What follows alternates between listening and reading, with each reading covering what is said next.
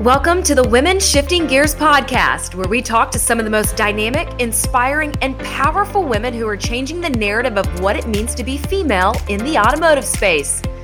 I'm your host, Amanda Busick. They say it might not be easy, but it will be worth it. To all the women out there sitting in the left seat, grab your road snacks. Let's go for a ride. Well, it is time again for your weekly Women Shifting Gears podcast. And before we break into our next guest, thank you.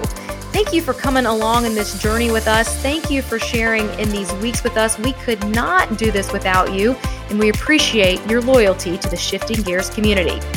Sabra Cook is a successful female racing driver with over 15 years of experience. She's been in karts, formula cars, and sports cars. She grew up in Grand Junction, Colorado, and began driving at the young age of 8. As her passion grew, she started racing competitively at the tender age of 10. Sabra is a voracious competitor, so much so that she currently joins us from a hotel room near a racetrack. Welcome in, Sabra. A racing driver that hails from Grand Junction, Colorado, and at 26 years young, Sabra Cook joins us here on Women Shifting Gears. And Sabra, when you look over what you have learned in 26 years, take us back to the beginning. How did racing start for you? So racing, I was kind of born straight into it. So my parents used to host supercross events because my dad, he used to race motocross and supercross professionally. And after he retired, he found karting. But when I was literally born, my mother, they were preparing for a supercross race the day of this, and she happened to have a little spill and induced her into labor. And so they literally had to take her from the supercross race to the hospital to give birth. And same with my dad, he went straight there. And so I was born on Supercross Saturday. And then we got into karting later when my parents obviously didn't want my brother and I racing motorcycles. So it was a little bit safer. So got into karting when I was about 8 years old, started racing more competitively when I was about 10. Had a awesome, very successful, amazing, awesome karting career for a while, and then finally made the jump to cars in 2017. So racing is literally in your blood. Back to those early years, you said you started racing at 8, but I'm sure you were asking a long time before that. When did you know that was something you wanted to do? Actually, I think it came later for me, probably when I was about, when I was about 13 is really when I knew, like, okay, this is what I really want to do for the rest of my life. For sure, at 8 years old, even then, before then, my dad had a shifter cart that he would drive, and he would sit us on his lap in the park. They'd set up a track in the parking lot, and he would just give us slow little rides around the parking lot in that cart. What's it like being a kid at a racetrack? Well, so my dad and his brother and my grandfather and an investor actually ended up building a karting track in my hometown. So I literally grew up at the go-kart track, and being a kid at a go-kart track in the deserty area of where we grew up was it was probably one of the coolest, most creative, active things, because we were allowed to, create forts out of so many things. And we were outside constantly. And whether that be chasing lizards in the desert or, playing with whatever mechanical things happened to be around the racetrack at that time. So it was definitely a different childhood. But I'm really, really glad for it, because I feel like I got to experience a lot of different things and be more active in different ways. What do you think that style of living taught you? I think watching my parents have their own businesses really taught me the value of hard work and what it really takes, for people to invest time, money, sweat, blood, tears into building a business or going after something that they're passionate about. Both my parents are they work crazy amounts. And so to see that, hardworking mentality from a young age definitely instilled that in me. And I always try to just really make sure I'm working hard and putting myself in the right path to go where I want to go. So you started racing at 8 and competitively at 10. Was it a natural talent for you? At first, I was extremely excited about it. And then I spun out, I remember, in my little 50 cart, and I scared myself quite bad. And then so I decided I was going to drive very slow around the track, like on the inside, like grandma style. They called me Driving Miss Daisy. And and then I got teased by some young boy at one of the local races, and after that, it kind of flipped a switch in me, and I was like, Dad, if I had a faster cart, I could win, because at that point I had it was like a hand-me-down cart from one of my cousins that probably couldn't win the class anyways. He's like, well, okay, and so he got me the new cart, and all of a sudden I just was like, I don't know, I just flipped a switch, and I was a different person. I was competitive, and I just really committed to it and got like obsessed with just making sure I took care of my go-kart, and went out first race in the cart and won by 10 seconds. So it was like very drastic change.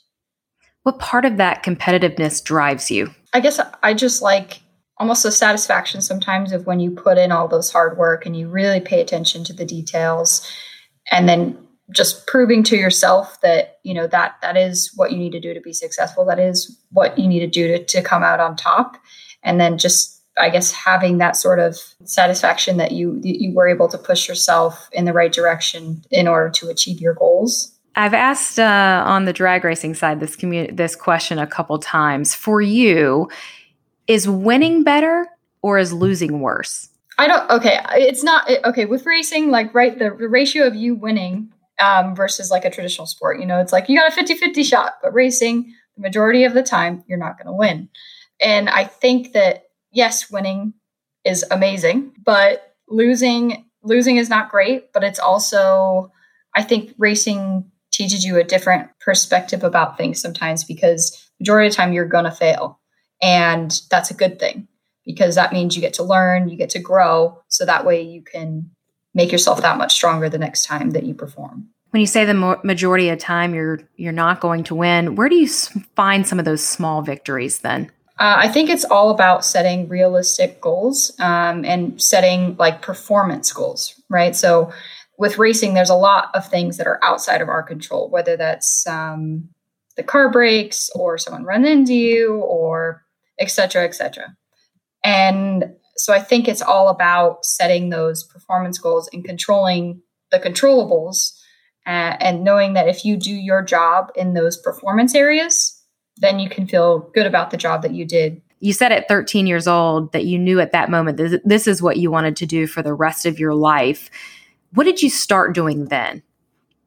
So in that moment, that was actually the first time I won the Tag USA World Championships. And it was after a weekend where it was, me and my dad at the kart track. It was the first time I'd attempted to go run a big race. And I was, we were struggling at the beginning of the weekend, couldn't figure out what was going on. I was super frustrated, but my dad was with me every step of the way. He was my mechanic. We just kept our heads down and it did everything we could, found there was actually a problem with the carburetor, and we're like, okay, it's going to be good. We just got to give it our all. And I just remember thinking, I don't know how I'm going to do, but I'm just going to do my best and try to enjoy it. And then we went out and we ended up dominating the whole weekend from qualifying through the last race. So it was kind of a moment where, you have adversity, and having my dad there to just show me that if you continue to work hard and you push through it, that, you can achieve what you want to achieve. So I think that was the moment that I was like, okay, I can get behind, this sort of routine regularly. And then as you progress forward from there, where did your path take you on that?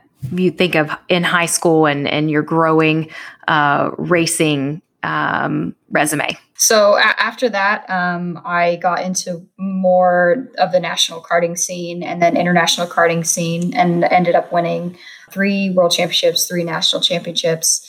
And then finally I was also the first woman to qualify for a KZ2 World Cup. So I was really pleased about that. And then in 2017, when I was in the last year of my undergraduate degree, I got a call, and it was a friend of a family friend. And he was like, all right, you ready to do this thing? Let's do this. And I was like, okay, here we go. And so I did my first car race in April 2017 in a Spec Racer Ford at Summit Point. And since then, he's stuck with me among other partners that have come on board, and I've been able to do some pretty awesome things, and I'm super grateful for the opportunities. I did a few USF 2000 races in 2018, a couple USF 4 races, and then in 2019 I qualified for the W Series, which was awesome, amazing experience, and did well enough to qualify again for W Series the next year.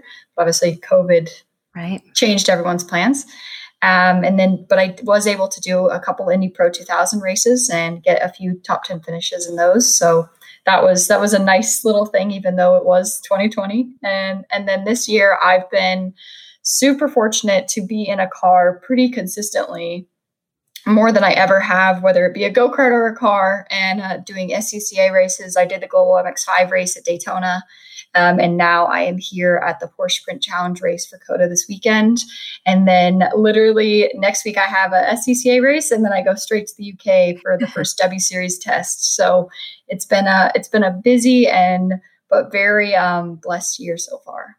I would imagine every car is set up differently. How do you manage the variety? Yes, they're all very different, and I've been really glad that I've gotten to drive so many different things lately, because I think as a driver, your mojo as a driver is your ability to adapt. And if you're good at adapting, you're going to be one of the top drivers. So having all those vehicles are great to just kind of sort of take in that data, that information. And I say this to my students all the time when I'm coaching, but your butt becomes like this source of data, because you're like, it just takes in all these data points from all these different cars, all these different tracks, and you just, because you drive with your butt, right? So it becomes it's extremely valuable experience for anything that you're going to do in the future. Because even if you get into a series and you're racing one type of car consistently, that car is never going to be exactly the same. The tracks are never going to be exactly the same. And you have to be able to adapt to whatever balance that you're driving. So right now I'm super grateful for the chance to be able to learn to adapt. I think I'm going to change seat time to butt time now. Yes, butt time. But on that, with the different variety and the different setups within cars, is there something that you can draw on that is similar that you can use in all of these experiences? Yeah, I mean, the basics of driving are always going to be pretty straight across the board. No matter what you're driving, there's obviously a good way to drive and a wrong way to drive. So that is consistent. And then always just understanding what type of balance you need for the type of corner you're approaching, whether it be a slow corner or a fast corner. That is always going to be the same no matter what kind of car you're in. Well, I want to get into your racing style, but I want to go back to 2017. You mentioned that you were finishing your undergrad, and I want to point out that was in mechanical engineering, which is not an easy feat. How did you balance a racing career alongside undergraduate studies? I didn't sleep a lot, and sure. I had amazing professors. So I was very lucky that once I got more into the depth of my mechanical engineering classes, I had a lot of professors that had experience in the automotive or racing industry. So they were extremely supportive of what I was doing, and very, very helpful with giving me work ahead of time, or, if letting me take an exam maybe on a date when I get back from a race. So I was very blessed, and the school actually ended up listing me as one of the school athletes. So I was able to use, because athletes get a certain number of days where you can, if they have a competition or event, they can reschedule a test. So I was very lucky to have a school that was supportive of that. You were able to parlay that into the Infiniti Engineering Academy and lived in Europe in 2019. Talk about that experience. That was such an amazing experience. And I can't believe it's already been 2 years since that happened, but it was, there's really no bad parts, because I got to live with some amazing and other engineers that are, the same age, they share the same passions, and we're still all great friends today. We all stay in touch. And so just to be in an atmosphere where it's like so many like-minded people, and we're all just eager to learn, happy to be there. and can share, those same passions. And then working for Infiniti and Renault was, a dream come true. I got to learn so much, to just whether it be like how a big corporation operates with Infiniti, and then all the, the massive amount of attention to detail at Renault. It was a very, very special year. And I definitely think it was probably one of the game-changing years for me. Well, this was on the engineering side, but when you go back to 8 years old, did you think that racing could take you all over the world? No, probably not. Probably, I guess I didn't even comprehend the opportunities that were out there for racing, and until I didn't really even discover F1 until I was about 15 or 16 years old. And I wish I had known all of the things that were out there, because I'm like, wow, I would have maybe tried to make a different path for myself earlier on, but I'm just so blessed and happy to be doing that now. What would you have done differently?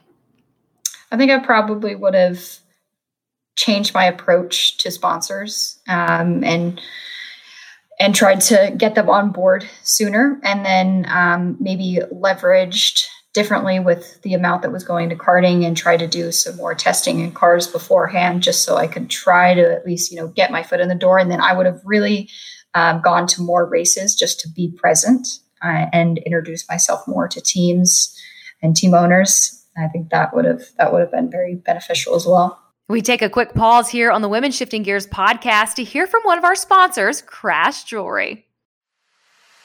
Hi, I'm Christy Shimke, founder and designer at Crash Jewelry. We create sustainable unisex jewelry from discarded sheet metal that we source from late model, luxury, and exotic cars. As a woman in the automotive industry, I'm thrilled to be part of the Shifting Gears family. Women supporting other women allows us all to thrive in this male-dominated community.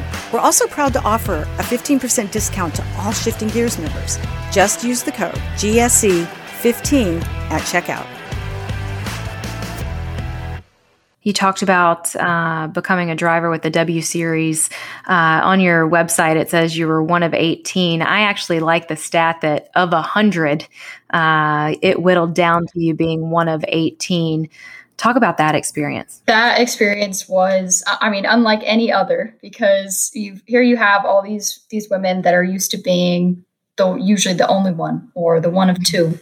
And then they got us all together in Austria for the very first evaluation event. And I feel like everyone was kind of like anxious, like to see what would happen. And once we got there, everyone got along super well. You were put within a group, and you became friends and connected with all these women that have the same passion as you. Whereas, you've most of your life, you've never been around a whole group of women that think the same way and have had, the same experiences. So that was pretty amazing to experience that for the first time. And then obviously the race season itself was, a dream come true for any racing driver, right? Like everything is paid for. You get to race in amazing cars alongside DTM at European tracks. We had amazing hospitality. The W Series made sure anything that we really needed to help better our performances, that they tried to provide all the support they could for us.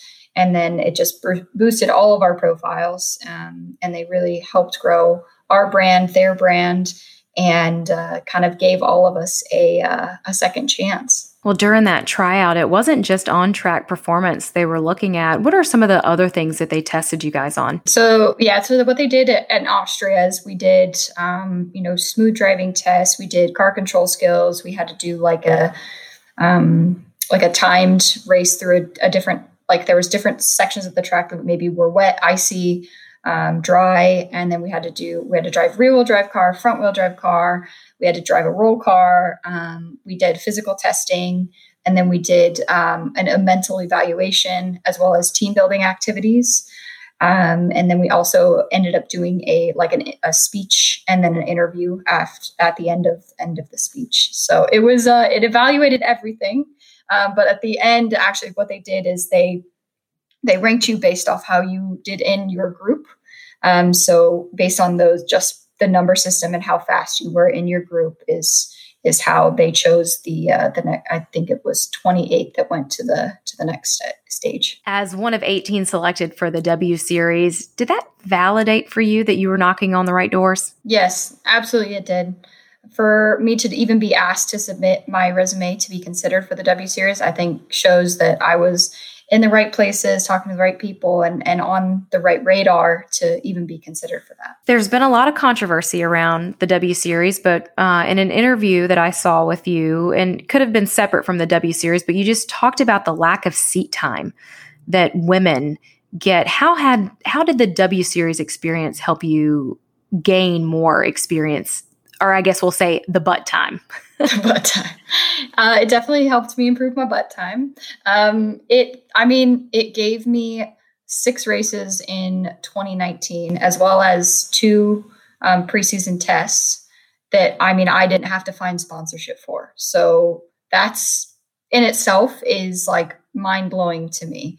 So it took a big weight off my shoulders, definitely, and allowed me to just focus on the driving aspect of it for the first time, rather than like being worried about, I can't crash the car. I have to be careful. Am I going to make it to the next race if this or whatever happens? So just being able to have a consistent series that I'm, signed up to do.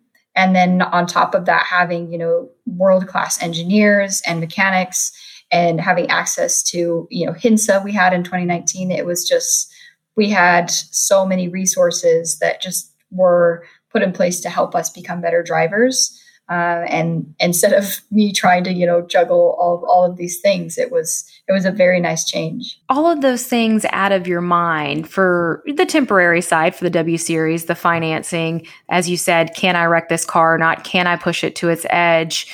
What did you notice about your driving during that period? I noticed that during some weeks I would be more willing to try different things and be open to learning new techniques, because I knew that, in the long term, I was trying to develop as a driver, rather than I didn't have to just win this race, do good at this race in order to make it to the next one. Like, I knew that I had a consistent time period where I could grow and develop as a driver. Well, in 2019, you got the Striving Forward Award for most passes. So that shows your willingness to be aggressive. What do you think that also tells your competitors? I think it tells them I have good racecraft, but also that I probably need to get better at qualifying. How do you do that? I've very much been focusing on that. It's about practicing the new tire runs and getting in a different mindset, a different state. Because when I go into a race, I'm reacting to what's happening, and I'm just driving off of feel more. And so I need to be able to just trust my feel in qualifying and not overanalyze, and don't be an engineer too much. So I think that changing that aspect for this year will hopefully make a big difference. What does 2021 look like for you? So 2021, I have done and will continue to do more SCCA races, as well as doing 2 of the Porsche Sprint Challenge races, and then W Series for the full season. Who do you look up to? I really look up to my parents, and especially like with my dad, I feel like he gives me really good advice on how to deal with the mentality of being a racer. So he's been very vital in my growth. But I guess I don't have one specific driver or athlete that I would say I look up to only. I definitely take and admire so many things from many different people. But I try to just take the good bits from everyone, and then try to make the best version of me from those examples. And looking at the best version of you, how would you describe your driving style? I think my driving style, I'm usually pretty smooth. I'm pretty good on the brakes, as well as I've got good racecraft. Where do you still hope to improve? High-speed corners and qualifying. Back in January, Racer Magazine released an article that said the Sports Car Club of America's next international superstar. And it was an article dedicated to you alongside the names of Dan Gurney and Roger Penske. When you read something like that, what is your hope for your future? I would love to make it to IndyCar, but I know that it's going to be a long, tough road, and it's going to take a lot of funding to get there. So all in all I can control, all I can do is to put my best foot forward every single race weekend and continue to try and improve as a driver and a person day in and day out. Sponsorship and funding is synonymous with racing. For our listeners, how difficult of a pursuit is finding funding? It's extremely difficult. That is really what stops most racing careers, whether you're male or female. It's a struggle if you're not put in the right situation or you don't have the right background for funding. It becomes your life, and I spend more time doing that and preparing for that and worrying about that than I do actually driving. So it's very all-consuming. There's not really a gym that you can go work on your free throws. There's not a baseball field that you could go hit fly balls. There's no real way to duplicate a live race. How do you practice? So when I can't get in a car, I will make sure I put tons of time in the gym. As well as doing exercises, that simulate those sort of tensions that I'll be under in the car, whether it be neck training, the way that your core is always loaded, reaction training. And then I will also do sim as well, which is really big now. And the equipment and technology has gotten quite good. So that is a very good way to get some seat time and a great way to learn new tracks as well as practice different mental techniques. So I definitely utilize that when I have access to one. So when you're not on a racetrack, you're not practicing, what are you doing? Working. Okay. And so right now I work for Formula Mazda, just in Crescent, Texas, and they are releasing their new car this year. So I'm just helping finish up design and integration for that. So that's been really, really fun and learning a lot with that. And then if I'm not doing that, I'm coaching or I am working on sponsorship, hopefully petting my dog when I get to see him. It sounds like you have about 3 or 4 jobs to work your first job. Yes, exactly. What would be your dream ride? Take the funding side out of it. Take the, I know as we go along in our careers, some of the restraints, we almost kind of, I don't want to say stops the dream a little bit as you get more realistic on things. What would be your dream profession? I would say full season IndyCar with Team Penske. And then as well as maybe a full IMSA season with Wayne Taylor Racing in DPI.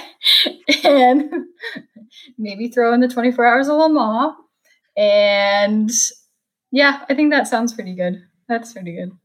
I think you just threw that out to the universe. And what I love is you said it all with this bright smile on your face. I mean, how could you not smile with saying that? That's really awesome. What has racing brought your life? Racing has made me the person I am today. And I guess I just love racing because ever since I was a kid, I've noticed it challenges you in so many different ways versus, a traditional sport would, because I feel like it puts in the technical side, it puts in the network and business marketing side, and there's just so many aspects. And I feel like you have to learn to be uncomfortable and be okay with that as a driver. So if you can learn to weaponize the uncomfortable almost, then I feel like you can be successful in a lot of areas, regardless of if you're going to be a race car driver or you want to go do something else with your life. So racing has taught me a lot of lessons, and I very much am appreciative of all that it's had to teach me. It's back to that adaptability. Yes, it is. Well, we're going to try to make you a little uncomfortable as we throw in the hot lap segment here, as I'm going to throw some rapid fire questions to you. Okay. So we'll kick it off. What's your favorite road snack? Oh, I like carrots and hummus. That's pretty good. I think that is the healthiest answer I've had on this podcast so far. If I had to choose unhealthy, I would probably say, those peach rings. Okay. At the gas station. I know exactly which one you're talking about. So mine is the sour crawlers. So it's right next to those peach rings. So I know where you're at. I see where you are in the gas station. Go-to karaoke song. Any of the Adele songs. Ooh, okay. Power ballads. Let's say you're on a long road trip, you're in the left seat, who's in the right seat? My dog. Who's your dog? His name is Amicus. And what is Amicus? Amicus is a chocolate Labrador. Oh, okay. So he's a big dog. He's a big dog. Fantastic. So he's all over the car. Oh, well, he's pretty good, but he gets really excited. He goes to work with my dad every day, and Aww. He loves it. He will sit out by the truck to make sure he doesn't get left. And when he gets in a car, he's just jazzed about life and will bark and spin in circles and just like, we're going somewhere. And it makes his day every day, and he never gets tired of it. So he does get a little rambunctious on car rides. This may be you might take this a different direction as a racing driver, but is there a dream car you would love to drive? A street car or a race car? I guess you could take that whatever way you want. Okay, I guess if it's a race car, probably the Mercedes Formula One car. If it's a street car, I would probably have to say a Koenigsegg 1-to-1, or it'd be really cool to drive the McLaren Sabra just because it's after me. Yeah, for sure. That's a good answer right there. You've been part of the Shifting Gears community, and you look at women across automotive and your age up to my age and beyond. Why do you think that the community of women have collected so strongly in this space? I think that we're so used to being few and far between. So when we find women that share those same passions and we can relate to and we can geek out about them, then I feel like we find a sense of like belonging almost. And I feel like we get that. I mean, we can hang out with the guys and we can talk about racing, but having a woman that can also share those, I think is just, you connect on a different level because they understand the experiences and the things that you go through. Well, as you continue going through your career, undoubtedly there are going to be the 13-year-old girls, as you once were, reaching up to you, looking for support. What would you tell them now? I would tell them just be prepared to work hard, but definitely just stand up for who you are. Don't lose yourself along the way. And as long as you're willing to, put your best foot forward and have the best perspective and put good people around you, you can achieve anything that you would like to.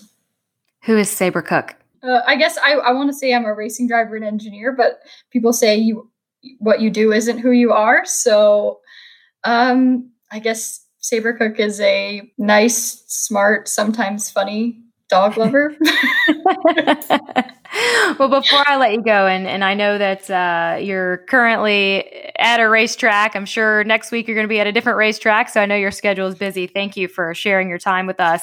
I did talk to Lynn St. James ahead of this interview, and she said that you were extremely competitive to the point that sometimes, we can be too hard on ourselves sometimes. How do you use that to propel you forward? I guess it goes back to the hard work and attention to detail. And so I use that to put my energy into preparation and doing my homework and making sure I'm as prepared as I can to go into a weekend, but also learning that sometimes you have to change your perspective and not make it, take the emotion out of it basically, and be very pragmatic about your ambitions and be like, okay, well, this is where I want to go. And these are the things I need to get done. So you just, you go on and do them and sort of look at it. Once you take like the emotion and the stress and all the pressure off yourself that way, I think that really made a big change for me a few years ago. Thank you, Sabre. And where can we find you and follow along on your journey? You can find me on all social media platforms under Sabre Cook or Sabre Cook Racing. All right. We look forward to it. Thank you so much. Best of luck. Thank you. The Women Shifting Gears podcast is produced by GS Events, a female-owned collective with a mission to amplify women's voices across the automotive culture. Follow along on our journey on Instagram and Twitter at the handle Women Shifting Gears or on the web at gsevents.live.